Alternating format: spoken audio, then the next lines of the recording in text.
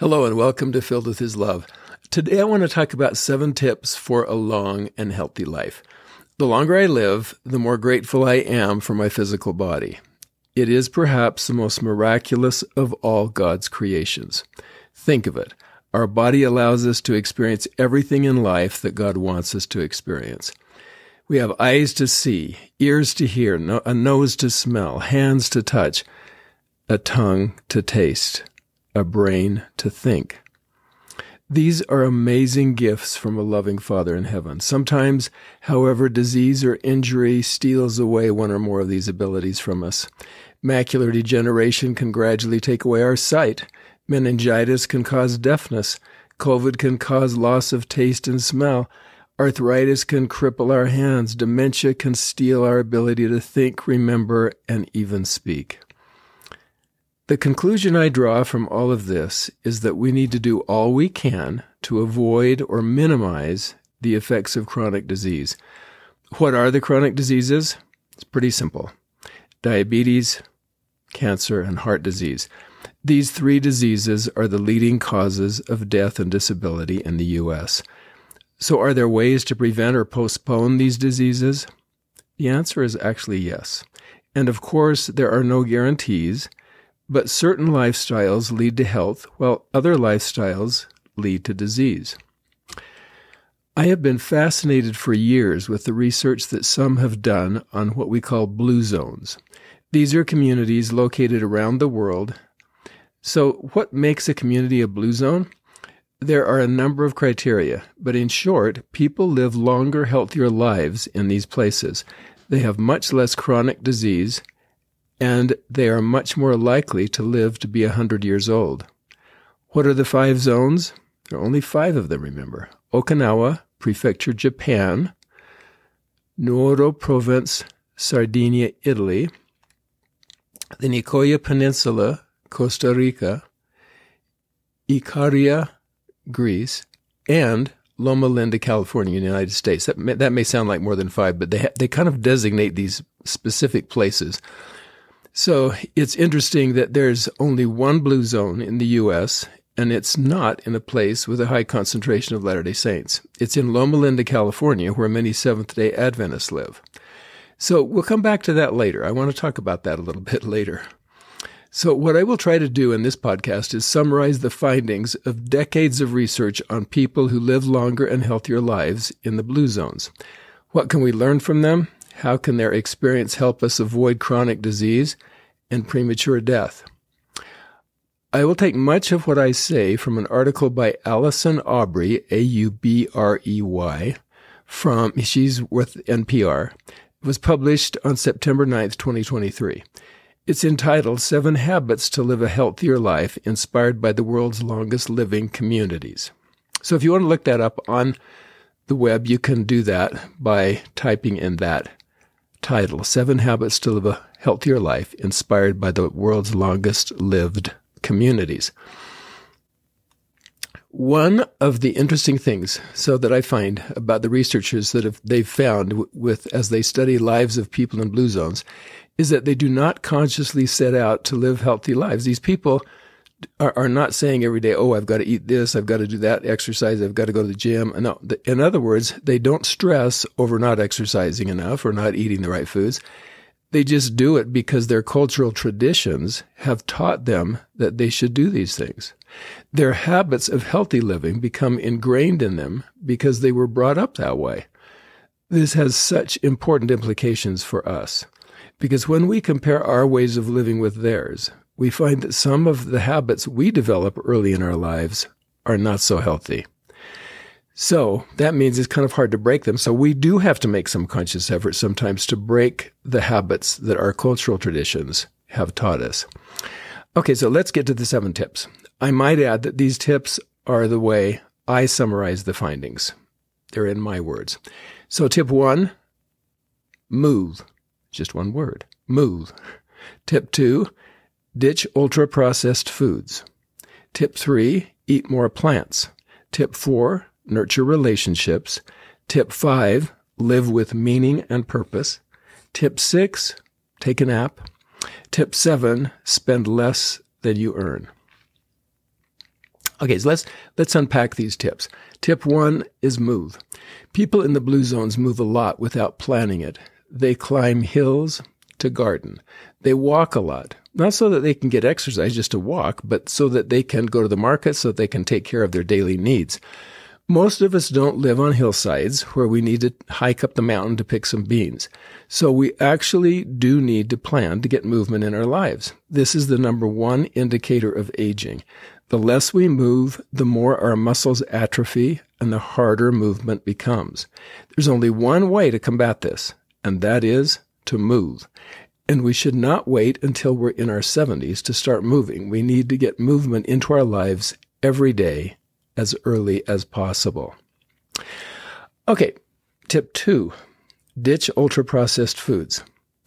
I might add, we could talk about each of these tips for so long. We could do an individual podcast on every one. The research is so voluminous now. But okay, tip 2, ditch ultra-processed foods.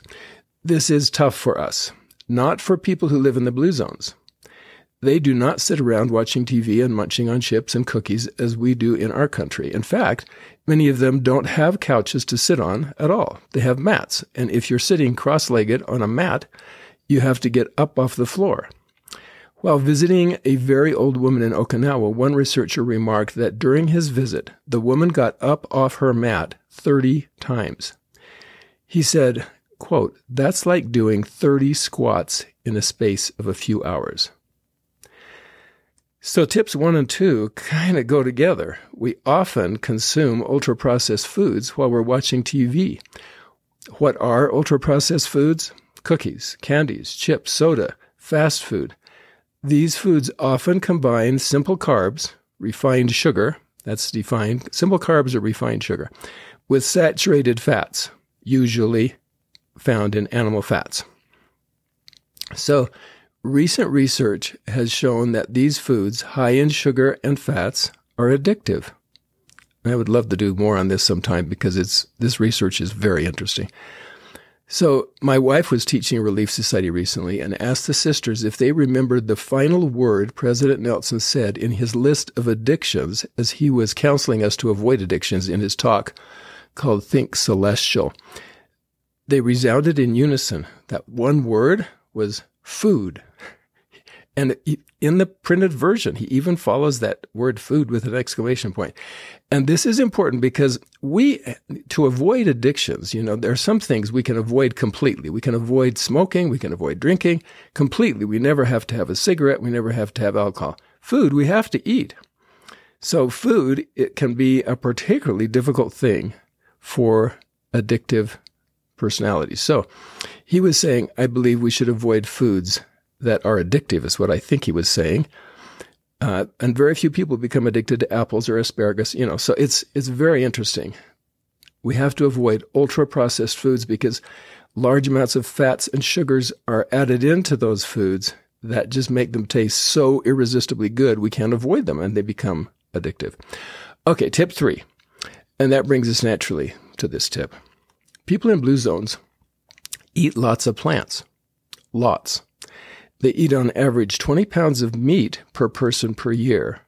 In the U.S., we eat 220 pounds of meat per person per year. A little bit of difference there. So we have a meat-centric diet. They have a plant-centric diet. They primarily eat whole grains, legumes, vegetables, and fruits. Researchers are now concluding that premature death in our country is often related to what they call diet-related disease. And what are those diseases? You guessed it, the same ones that lead to early deaths in the U.S., diabetes, heart disease, and cancer. So people don't typically become addicted to apples or broccoli or sweet potatoes. They become addicted to soda, candy, chips, and cookies, etc., brownies, you name it, pizza. I realize that food is a very personal thing. And we all have different bodies, and we all need to eat what we think is best. But the data from people who live in blue zones do not show that we should be eating more brownies and pizza, as good as these things taste to us. And that's the problem. They taste really good. I think that's why President Nelson said we need to be careful not to become addicted to foods that may not be good for us. Okay, tip 4. Nurture relationships. People in blue zones are family-oriented. They prize family relationships and do what they can to nurture those relationships. This is one aspect of blue zone cultures that Latter-day Saints understand. I think this is one habit that we value as much as any other group on earth. That doesn't mean, of course, that our family relationships are always wonderful as we would like, but it does mean that we value family relationships. So we still need to stay close to each other. But I do think this is one tradition in our culture that we don't have to change so much because we do value the family. Tip 5, live with meaning and purpose. The gospel of Jesus Christ can bring more meaning into our lives than anything else. We can participate in the gathering at all ages, the gathering on both sides of the veil. We can serve one another in so many ways. So I think we have an edge on some other groups in our country if we are constantly trying to build the kingdom. Some people, for example, when they retire, just lose purpose and meaning in their lives and they have trouble deciding what to do and how to spend their time. In our church, we have lots of options. We can serve missions. We can serve in the temple, etc. We can minister to those around us. Okay, tip 6. Take a nap. I had a friend at the university who used to lay down on the floor for about 30 minutes every afternoon. He felt that it gave him extra energy for the hours that remained in the day and that made him more productive. I never thought it looked very comfortable to lie down on the floor, but he had a point. People in blue zones work hard in the morning, have lunch, take a little nap, and so frankly, this is not a hard habit for me to follow. Tip 7. Spend less than you earn. People in blue zones live simple lives, the kind of lives their ancestors lived. They enjoy being together, socializing, having fun with each other, working in the garden. Well, most of us don't have gardens. My wife, however, I must say, is a champion gardener. And we don't live off the land as our ancestors did. But we can all simplify our lives. We can live with less. Spending more than we earn brings stress. It can bring major stress. And our church leaders have taught us to live within our means from the very beginning of the restoration. So again, I think we should have an edge on some others in this regard. However, you have to kind of notice that we still have too high a rate of bankruptcies among Latter-day Saints, but the value and the teaching is certainly there. I mentioned that I'd come back to the one blue zone in the U.S., Loma Linda, California. It has always been interesting to me that as a people, they live longer than Latter-day Saints, the Seventh-day Adventists. Latter-day Saints live longer than the general population, largely due to our avoidance of harmful substances such as tobacco and drugs. But Seventh-day Adventists have an edge on us. On average, they live longer and healthier than we do. And that's why theirs is designated a blue zone, and communities where Latter-day Saints have a high concentration of population are not designated as blue zones. I realize this is a complex issue. But the main difference between our two groups is that the Adventists eat more plants than we do. Both religions ask their members to avoid alcohol, tobacco, and drugs.